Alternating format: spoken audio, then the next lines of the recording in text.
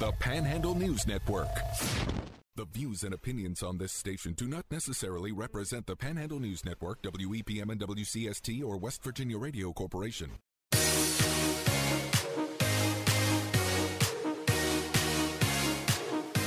Welcome to Panhandle Live on the Panhandle News Network, WEPM and WCST.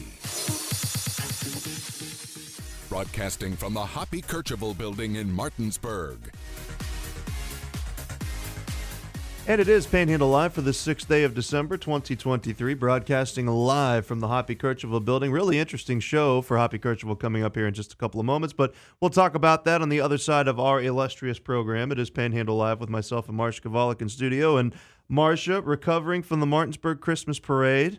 Was that fun? It was different. I'll have to tell you, if you saw me out there, and I appreciate those of you who waved, let us know, 304-263-4321. I had a lot of extraneous forces working against me in the parade yesterday. Were there small children darting across? No, not necessarily. It was just that the way the van was decorated, it illuminated the front of it. I thought it was a cool setup, but you couldn't see the back of the van very well. There was a lot of people straining to be like, what is this? This guy's playing. Who is that? He's playing music in a dimly lit van. But the lights that we had were in the front on the windshield. Right. The Christmas lights, to illuminate and whatever. Keeping it from being completely creepy. Well, and keeping me from being able to see anything at all out of the windshield. Oh, gracious. So I just kind of crawled along with the little Santa hat on. We're blasting music. My ears are never going to be the same. Was it Christmas music, I hope? Absolutely. It was the best Christmas selection that you can currently hear on today's 97.5 WLTF.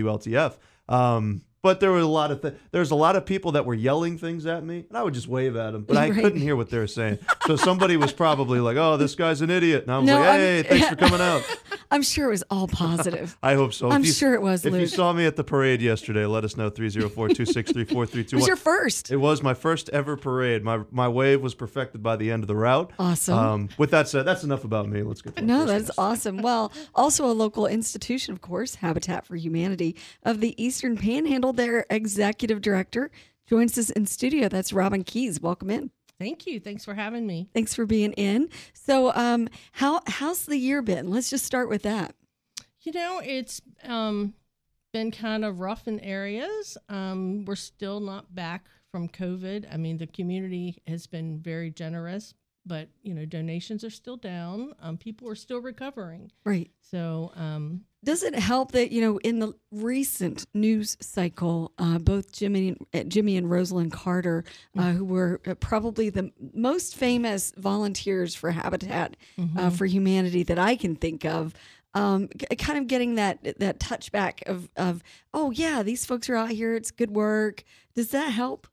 Well, we promote that, their participation in Habitat and how much we appreciate it and stuff. But Habitat International has been very big on us not using that to try to raise money or increase donations or anything like that. So, maybe in a roundabout way it might help, but.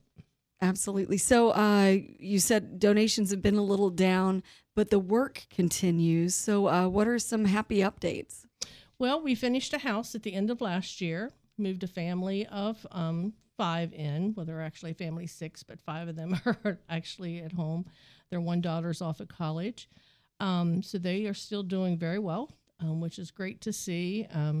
We have started a home preservation repair program, which is just for small repairs, exterior, for stuff like painting or fixing some boards on a porch or doing landscaping. So why is that important?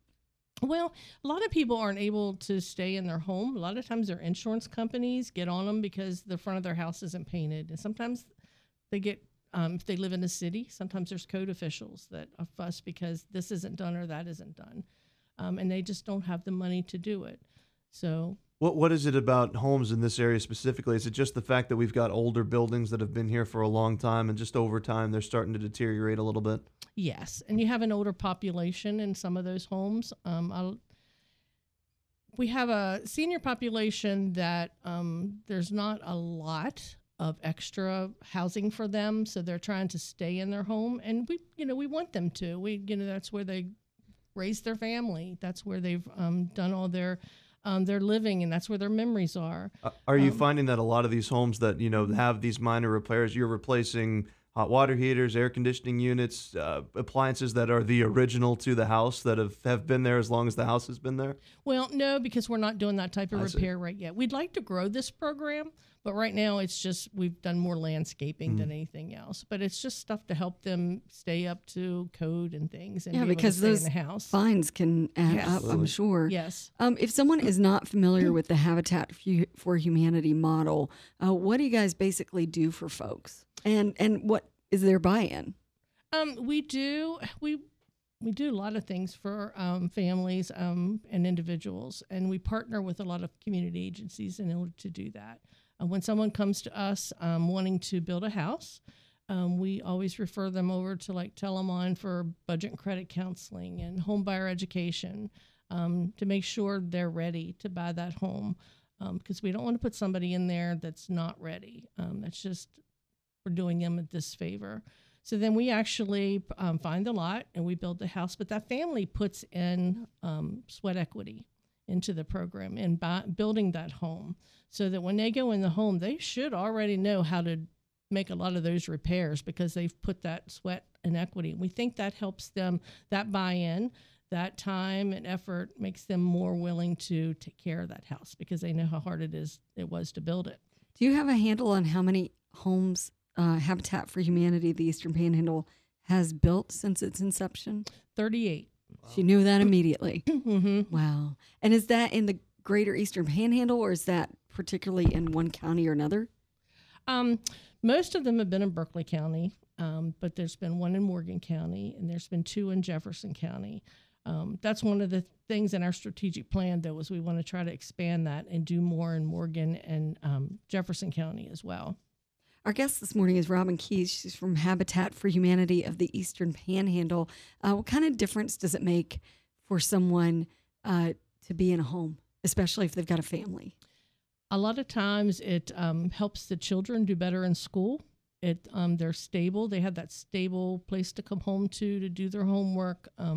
It helps people maintain steady jobs. A lot of times employers are kind of, if you don't have a steady address and that sort of thing. So it helps people keep their employment. It can also help their health care, both mental and their physical health, because they're not stressing over where that next, where they're going to live tomorrow, and we make sure that their payment is not more than like 30% of their income, so they have money left. That's important too, that I think some people might think, oh, you're donating a house to these folks. They have mortgages. They do. They're 0% mortgages, but they do have to pay the money back. Our guest this morning is Robin Kees from Habitat for Humanity of the Eastern Panhandle. So some of us like to give back by shopping. I'm raising my hand here. So Restore was part of the community for a while. It went away. It might be coming back. It is coming back. Yeah, we're really excited about that. We have been looking for a location, and we've got one underway. I don't want to give out the location because I don't want to jinx the lease process or anything, but I will say it's on the north end of Martinsburg, a very well-traveled area, easy access, give us room to be able to display our donations. And let me just say, too, that the Restore is basically a nonprofit's home remodeling store. We can take things like donated furniture, appliances, construction material that's left over, and we can resell that at a discounted price to folks. And a lot of people who are familiar with that model, who are doing work on their own homes or friends or relatives' house, that becomes their default. They'll check at Restore first, which is kind of cool.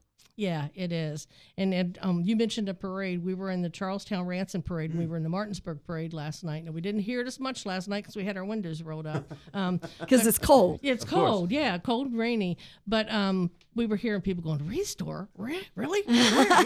So, I mean, the need is out there. The desire is out there. So we're trying to get it turned around. And any money made in that Restore, excuse me, goes back into our mission, whether it's, to build a home or for the operating cost to run the agency or whatever, but it all goes right back into the Habitat. Well, can we kind of tentatively talk timeline? Because I'm sure there are people that are interested, A, in shopping, and B, people are probably going to get new furniture for Christmas and are thinking about hanging on to what they, instead of... Oh, that's a good idea. Yeah. To wait and give it to Restore. What is kind of the tentative timeline? Okay, so we are hoping our lease will be in place within just a week or so.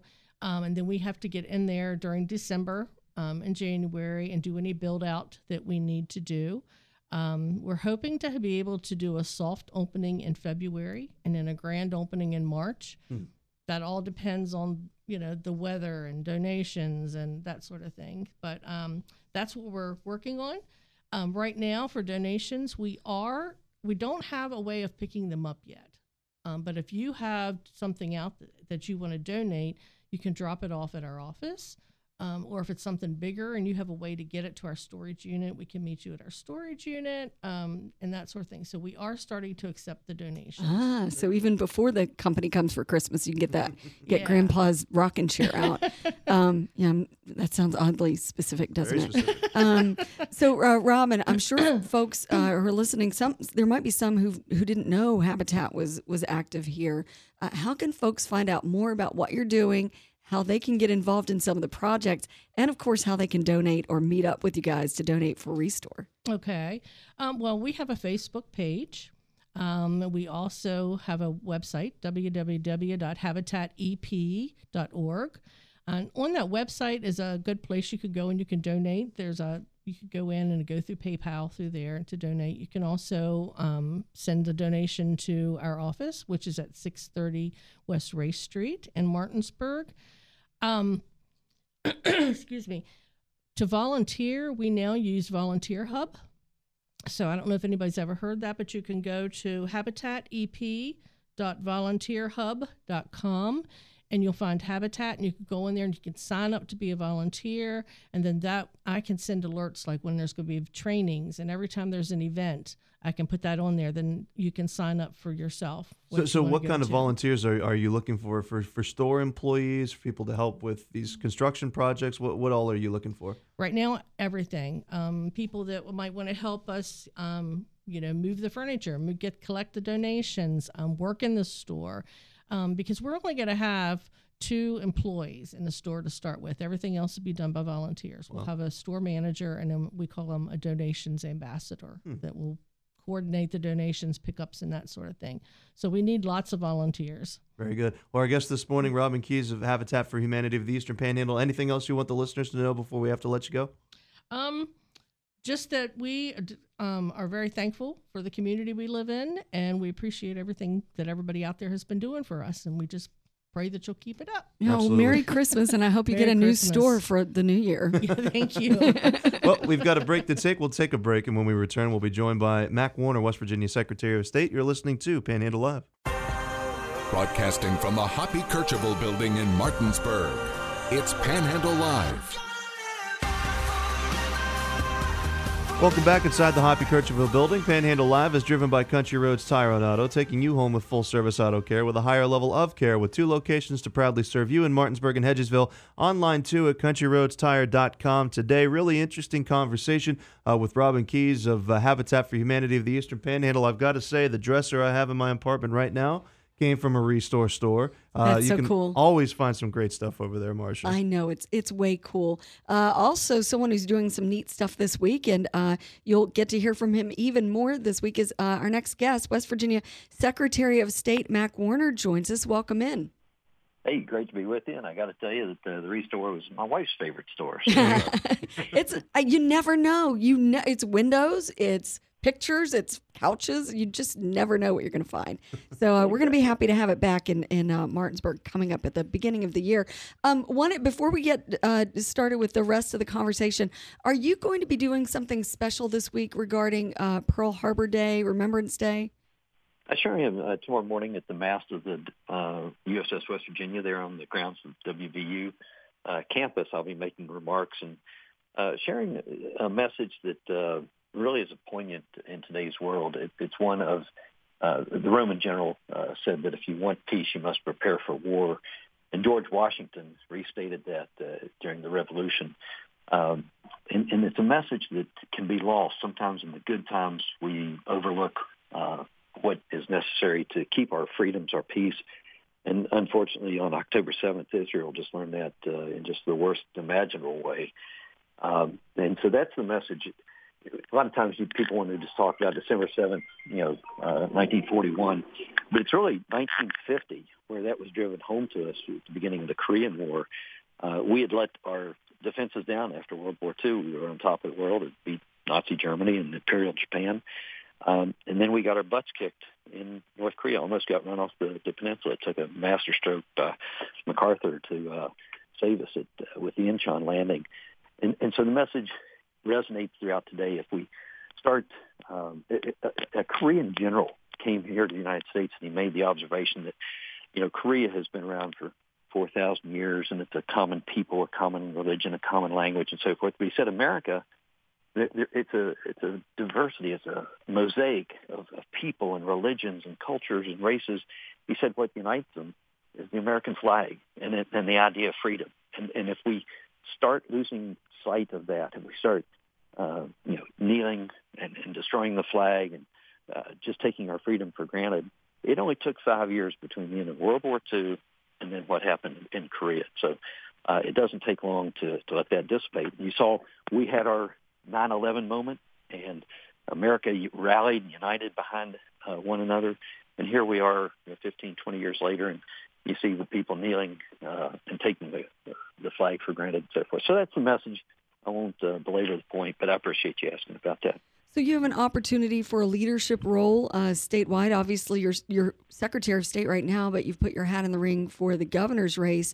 And we're going to be having a big debate tomorrow evening. Hoppy Kirchville will be running that show. It will be broadcast on the affiliate stations like ours at 7 o'clock. So talk about how you're prepping for that and what your message is going to be.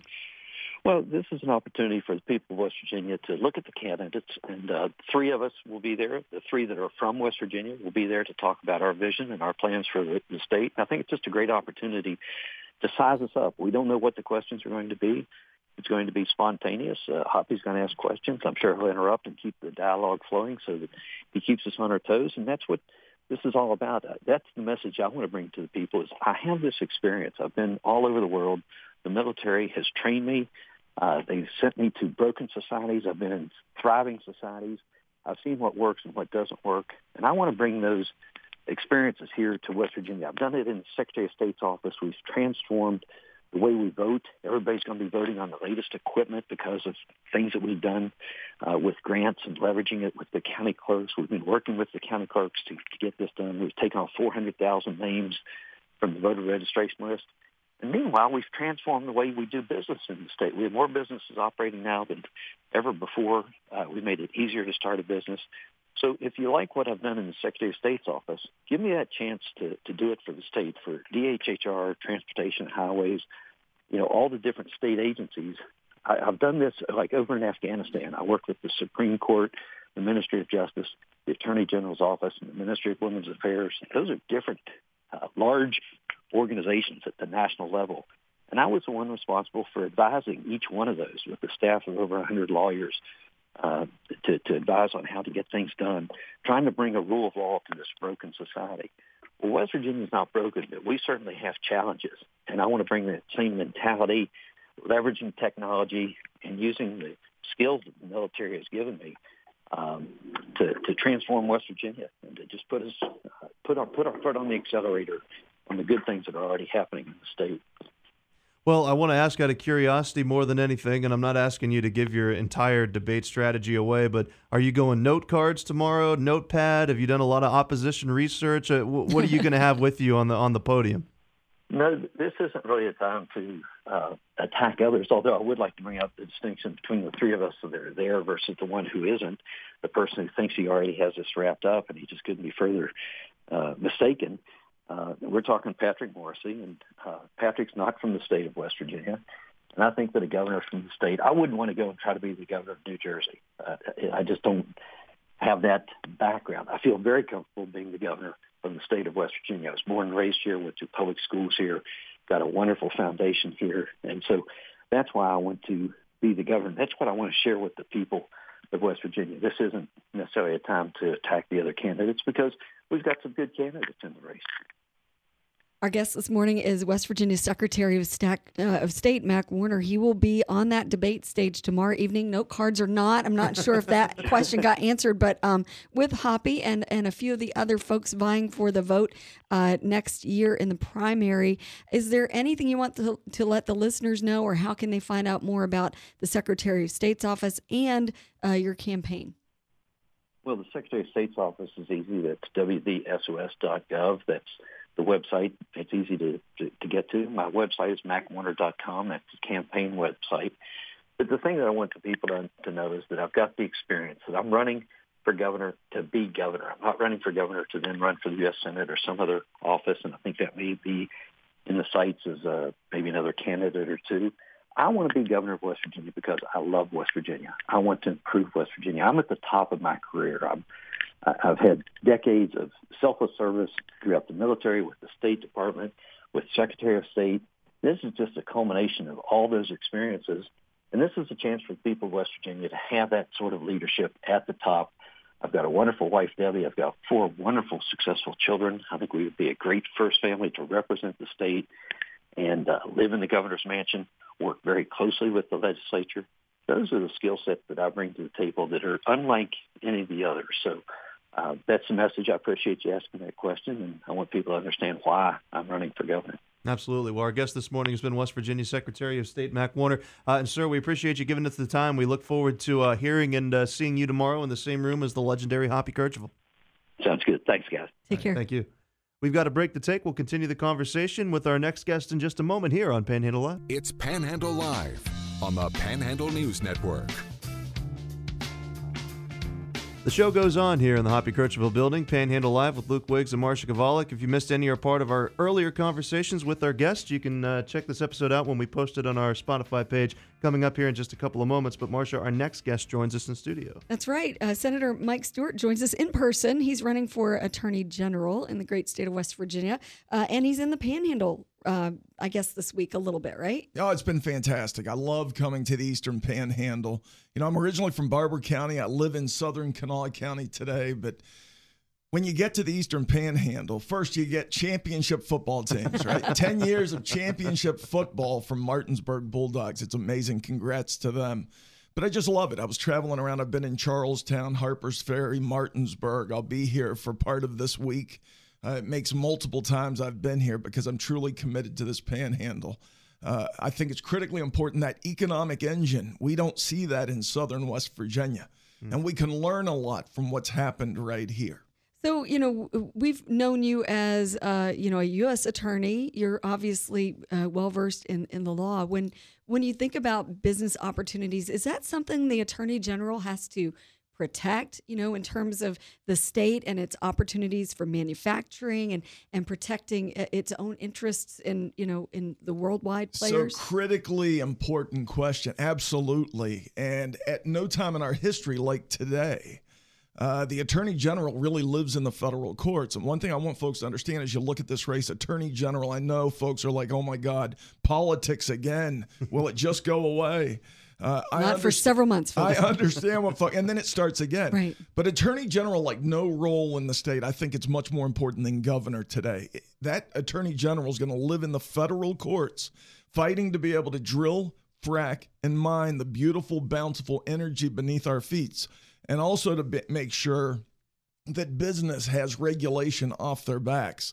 I have 25 years practicing law at the highest levels, whether it's U.S. attorney, partner at 2 major law firms. And my opponent, I'll point out, hasn't practiced law for a long time. And I say this, if you're in big trouble, if your family is in big trouble in the legal system, are you going to hire an accountant or do you want to hire a lawyer? It's like brain surgery, right? You have to go under the knife. Are you going to hire an accountant to do that job? Or do you want to hire somebody who's experienced at brain surgery? I think what we need today, like no time in our history, is an experienced attorney general who's worked as a United States attorney, who's won in the federal courts, who's spent his life dedicated to doing those types of things. And we need it today like no time. It's critically important. So how do you keep things on your radar if you get this position, you're Attorney General? Because we get press releases from the current Attorney General a good bit, Patrick Morrissey, where he's all over the place talking about protecting consumer rights and that big things that might fly under the radar but might impact our waterways and that. How does one stay abreast of that? Well, I'll say this. When I ran the United States Attorney's operation for the Southern District of West Virginia, appointed by President Trump, confirmed by the United States Senate, Senator Manchin, Senator Capito both supported me. It was bipartisan, but that's part of your role. That U.S. Attorney role is larger from a size standpoint than the Attorney General's office. I did it well. We prosecuted 2 members of the state Supreme Court. Largest Medicaid fraud takedown in the history of West Virginia. Largest elder fraud, huge problem in West Virginia. Elder fraud takedown in the history of West Virginia. More important, took enough fentanyl off the streets that could have killed more than 40 million people. I'm real proud of that. I was here before to talk about that wallet I carry in my pocket filled with the victims of the opiate crisis. I still hear from those moms, those dads. I still maintain those relationships. But running a big operation's things I've done before. And so this will just be changing hats and getting back in the chair of doing something I'm real natural at. And that experience with Trump, I've endorsed President Trump. I understand some people don't like him, but he's going to be the next president of the United States. I got a great relationship with him. I'm very close with the new Attorney General from the state of Kentucky, Russell Coleman. I could get him on the cell phone right now if you want to have him join the conversation. And Brenna Byrd, the Attorney General from Iowa. Those collaborations that I have with other Attorney Generals across the country will reap incredible benefits for the state of West Virginia. And I look forward to that moving forward. Well, in your conversation, like you mentioned, with other state attorney generals, what else do you think is on your radar of issues that you feel you'd have to tackle if you were elected? So a lot of issues we don't have time for because I know you get guests behind me. You give us the bullet list. So here's the bullet point list. I want to continue the work of Patrick Morrissey on that federal overreach. Drilling, fracking, mining, critically important. I know there's not a lot of coal mining right here in Martinsburg, but there is a heck of a lot of revenue that comes to Martinsburg as a result of drilling, fracking, and mining. CPS has become Child Protective Services, our foster care system. I can give you my assurances. If I'm the next Attorney General, we're digging down deep into the CPS system. This idea of children being locked in a shed in Sissonville, not okay. But that's just a symptom of a bigger problem. I'm going to dig down deep. We're going to fix that system. It's broken in a terrible way today. And I'm going to build a first full-service law firm. And what I say by that is that we hire a lot of personal injury attorneys from outside West Virginia, Morgan & Morgan. Some of these firms that are hard to believe. My opponent's loading up dollars from personal injury attorneys across by the truckload. Cash is flowing into his campaign. And trust me, they're not flowing funds into his campaign because they just think he's a nice guy. It's going to reap benefits when he's the Attorney General. But we're going to build a first full-service law firm where I have the capability inside to be able to represent the state of West Virginia and state agencies, drop the cost of government, and focus on internal capability. That's what I did as U.S. Attorney. That's what I'll do as Attorney General. But we have a whole bunch of critically important issues as we move forward. And I can really get into the depths of the practice of the law, things like Chevron deference for those lawyers who are listening that appears in the Supreme Court in January, which says to entities like the EPA and the FDA and the FTC, you have no right to set these rules against us. Congress has that authority. And so we'll see what happens in January. I'm hopeful the Supreme Court rolls back that principle that lets the EPA cram their values down our throats. Well, you talked a lot about federal advocacy, but on state terms or in terms of families who just maybe feel like they've been wronged, is there still going to be a consumer advocacy arm under, if you're elected to the state attorney general's office? In fact, we're going to supercharge that because I think it's important that when people call in, we're your lawyer. And so just like a good law firm, we're going to run it like a good law firm. And so when Mrs. Smith calls in with a complaint with respect to an issue she's got with a contractor that ripped her off, we're going to be able to put her in the queue so she can follow what's happening in the operation. We're going to run it like we represent you. I think it's critically important. Consumer protection, we've got to soup it up, make it bigger, put it on a supercharger so that folks know that we're vested in your interest. And keep this in mind. I won't be the attorney general for the governor or for the legislature. I'll be the attorney general for the people of West Virginia. That's why we independently elect the attorney general. It's critically important. My website is makewvgreatagain.com. I urge folks to go there. I'm the only proven conservative in the race. I'm the only one who's been practicing law for over 25 years. If you want an accountant, I was an accountant with PricewaterhouseCoopers in an earlier period of my career. So you get the best two with one vote. And I'm not bought and sold by special interest. I'm a guy who fights real hard for these things, and I'll fight for the people. Well, I do want to kind of pivot, if you don't mind, and ask you, Sure. out of curiosity, kind of a sports-related question. The current Attorney General, Patrick Morrisey, has talked a lot about the situations with the NCAA. He's talked a lot about Raekwon Battle's situation, all this stuff going on across the country that a lot of attorney generals are trying to jump in and handle situations in collegiate athletics. I mean, what kind of power and influence would an attorney general have in a situation like that? Can you kind of explain to people that have seen that Patrick Morrisey, he said he wants to help, what help can he actually aid? So we have antitrust is a violation of West Virginia law and federal law. And the Raekwon Battle situation at WVU, where we have a person who's transferred to WVU who's eligible to play, but we have this crazy group of out-of-control figures at something called the NCAA. I'd love to figure out an acronym that fits with that, because these folks need to be taken under a legal challenge. I can tell you this, if I'm Attorney General from the state of West Virginia, I would have already filed suit against these guys. It's outrageous. If you're named Kansas or North Carolina or Duke, every transfer gets approved. But if you're West Virginia University, Marshall University, all these challenges, these transfers that want to come in, they get denied. It's outrageous the way this operation works. We need to pull out of the NCAA right now if this is the way they want to operate. But I would play Raekwon Battle. I'm going to be deeply involved in these university matters. I want to win on the football field and the basketball field. And I challenge the NCAA to get in the way. This is critically important. A lot of folks say, gosh, it's just basketball. It's just football. Are you kidding me? It's our relief from the politics crap that we see all the time. And so I think we need a challenge to the NCAA. And at the end of the day, I think West Virginia could lead the effort there. Our guest this morning, Senator Mike Stuart, shouting out your website. Anything else you want our listeners to know before we have to let you go? No, it's Stuart. That's the one thing. I don't care how you say it, but it's Stuart, Mike Stuart. And I have a ton of experience. I'm a fighter, natural fighter. I think I'm interesting. I think that's what people want too. I'm with President Trump. I've supported him for a long time, but makewvgreatagain.com, makewvgreatagain.com. I'm underfunded.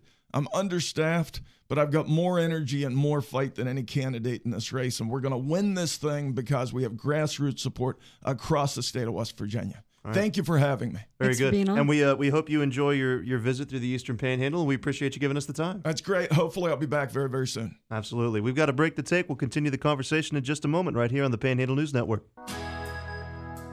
We're talking about the issues that matter most to you. Now, back to Panhandle Live.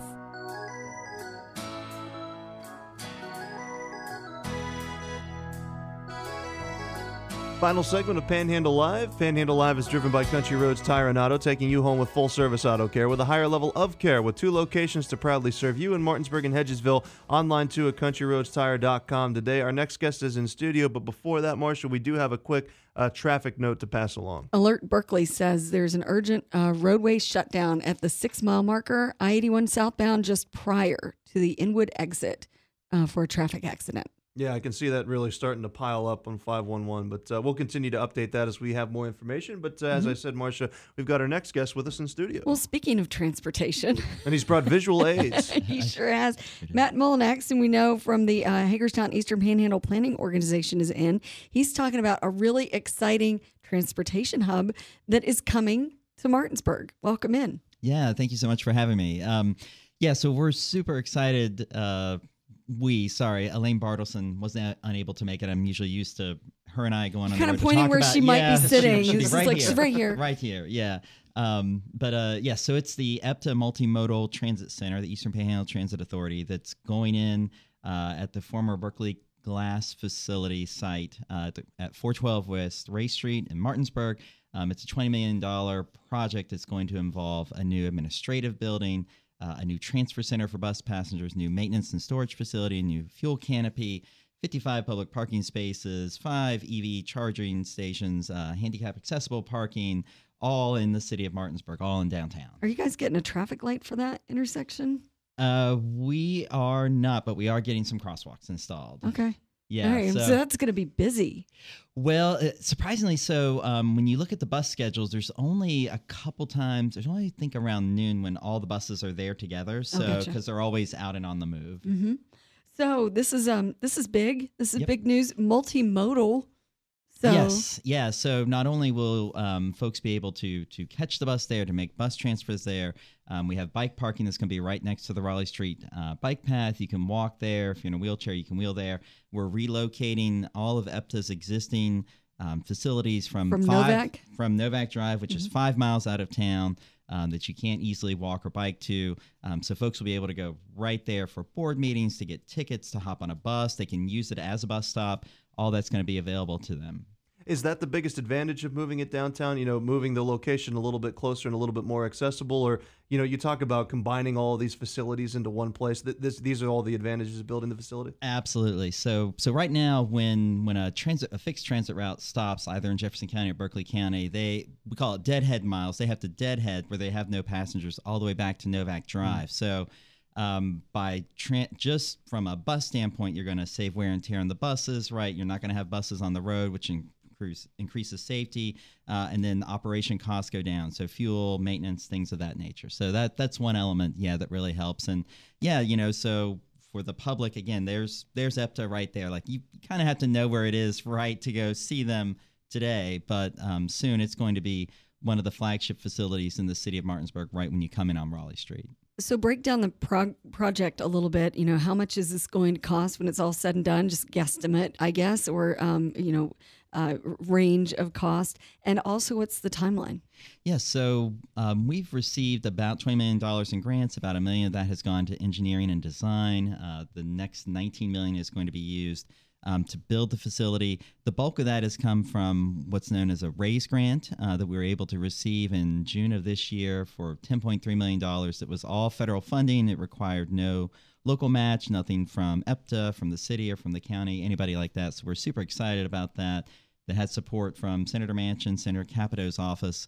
Once we break ground and the bid goes out, so we're hoping to go out to bid in January, so next month. So right now, all the documents are getting signed and sealed, reviewed by the lawyers, and then we're expecting it to be about an 18-month process to finish construction. So roughly April of 24 to October of 25. It will be done. It will be open and operational. And then just a couple months after that, EPTA will actually celebrate their 50th anniversary. So they've been in the Eastern Panhandle and the Martinsburg area since 1976. That's a nice little anniversary gift for them. Absolutely. Yeah. Very cool. And so how do you see this changing things for the daily rider in the Panhandle? Because, right now where they're located, they deploy to other counties and that.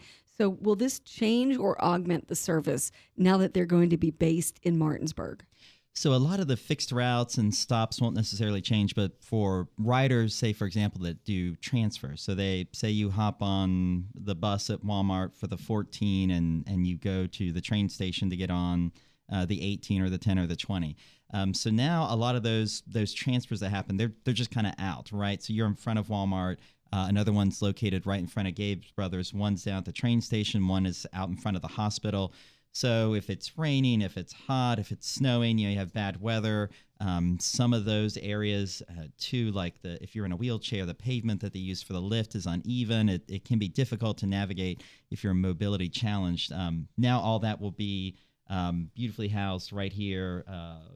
For those, I'm pointing to my visual aids, which helps no one listening, but does help us in the studio. So if you're hopping on, like at the library, for example, but you need to go somewhere else, maybe you're going to Jefferson County, and so you would then go to the hub You could go to the hub. It depends on, sometimes there's stops that already hop on and would take you over there. Oh, gotcha. Otherwise. But yeah, so it just takes you right back there. You have all the amenities. You can wait. There'll be benches. You're sheltered from the sun. There's timelines of where your buses are, like their arrival times and things like that. So you can plan all around that. So yeah, I think it's going to really enhance the safety and the experience for the riders, both those today and those that we expect to come in the future. Well, I want to take a step back, if you don't mind. I'm from Morgantown, and the bus system in Morgantown wasn't something that crossed my mind until my sister, who has autism, now takes the bus to work. She takes it to go to the bookstore and things like that. For people that just haven't really considered bus routes as an option, you just mentioned grocery stores, libraries, hospitals. These are all things that can become accessible, and cross-county travel as well, and to the train system. I mean, what all can people use the bus system for if they haven't considered it as an option? Yeah, there's an old saying, like, anybody that you see on the bus is either riding somewhere to make money or spend money, right? And so, as you mentioned, so there's essential services. Folks, that might be mobility challenged, they rely to get to the hospital for dialysis. Folks that just go to work, like the EPTA runs down to, they have, I can't think of that route number right now, but they go to Clorox, to P&G, a couple different shifts. Wow. They go out to Quad, they go to FedEx, they go out to the VA, to Quebcor, I think. So a lot of facilities like that. So it's not, obviously, folks who have medical needs, that's high priority, but it's also utilized for folks who are just going and returning from work. That is way cool. So obviously one of the things you want to do is keep folks safe on the road. You've got that safety survey going. So talk about that a little bit before we have to let you go. Sure. Yeah. So the safety survey is open until December 15th. So far, we've received a little over 400 responses. And within those responses, what we call map markers, we have about 1,100 map markers. So that's somebody dropping a pin on an interactive map saying, I have a concern about safety, I've experienced a near miss, this is a congestion item, or we have just kind of a catch-all. It's like, this is just what I want to tell you. I don't want to click through a bunch of drop-downs. What are the major complaints right now? What are the areas? Can you spill that tea? Yeah, so some of it will probably be what you might expect, the usual suspects. There's concern about I-81. There's a lot of concern about Apple Harvest Drive and West Virginia 45. Both which have high speeds, or are construction zones. But one thing that I've noticed, so we did a similar survey, in 2018, so roughly 5 years ago. I'm seeing a lot more comments specifically targeting driver behavior. So it is complementary with, like, here's an engineering problem, a geometric problem, a design problem, but I'm seeing a lot of folks are staring at their phones at the stoplight. People are driving too fast. People are looking at their phones while they're passing. People are being too aggressive or too distracted with their driving. So we're seeing a lot more of that, which is behavior specific. So folks can weigh in. What's the website that they can? So if they go to hepmpo.com, go up there, scroll down just a little bit, you'll see a link to the survey. You'll see it under announcements, and there's a splash screen as well. Well, our guest this morning has been Matt Mullenax. We really appreciate you giving us the time. Yeah, thanks for having me. I appreciate it. And one more note we want to pass along before we clear the air. Hoppy Kercheval coming up next with an edition of Metro News Talk Line. At 11:30, we're going to announce the Metro News High School Football Player of the Year. You're not going to want to miss that. And then Marcia, our boss, Jared Parsons, talking about the newly flipped over Cool 92.9 WXDC in Morgan County, is going to join Hoppy Kercheval to talk about that radio station change. That's going to happen at approximately 11:45. You're not going to want to miss that. If you missed any or part of today's show, you can find it on our Panhandle News Network Facebook, Make It Spotify page, where we're going to post today's episode. For Marcia Kovalik, I've been Luke Wiggs. We'll talk to you tomorrow.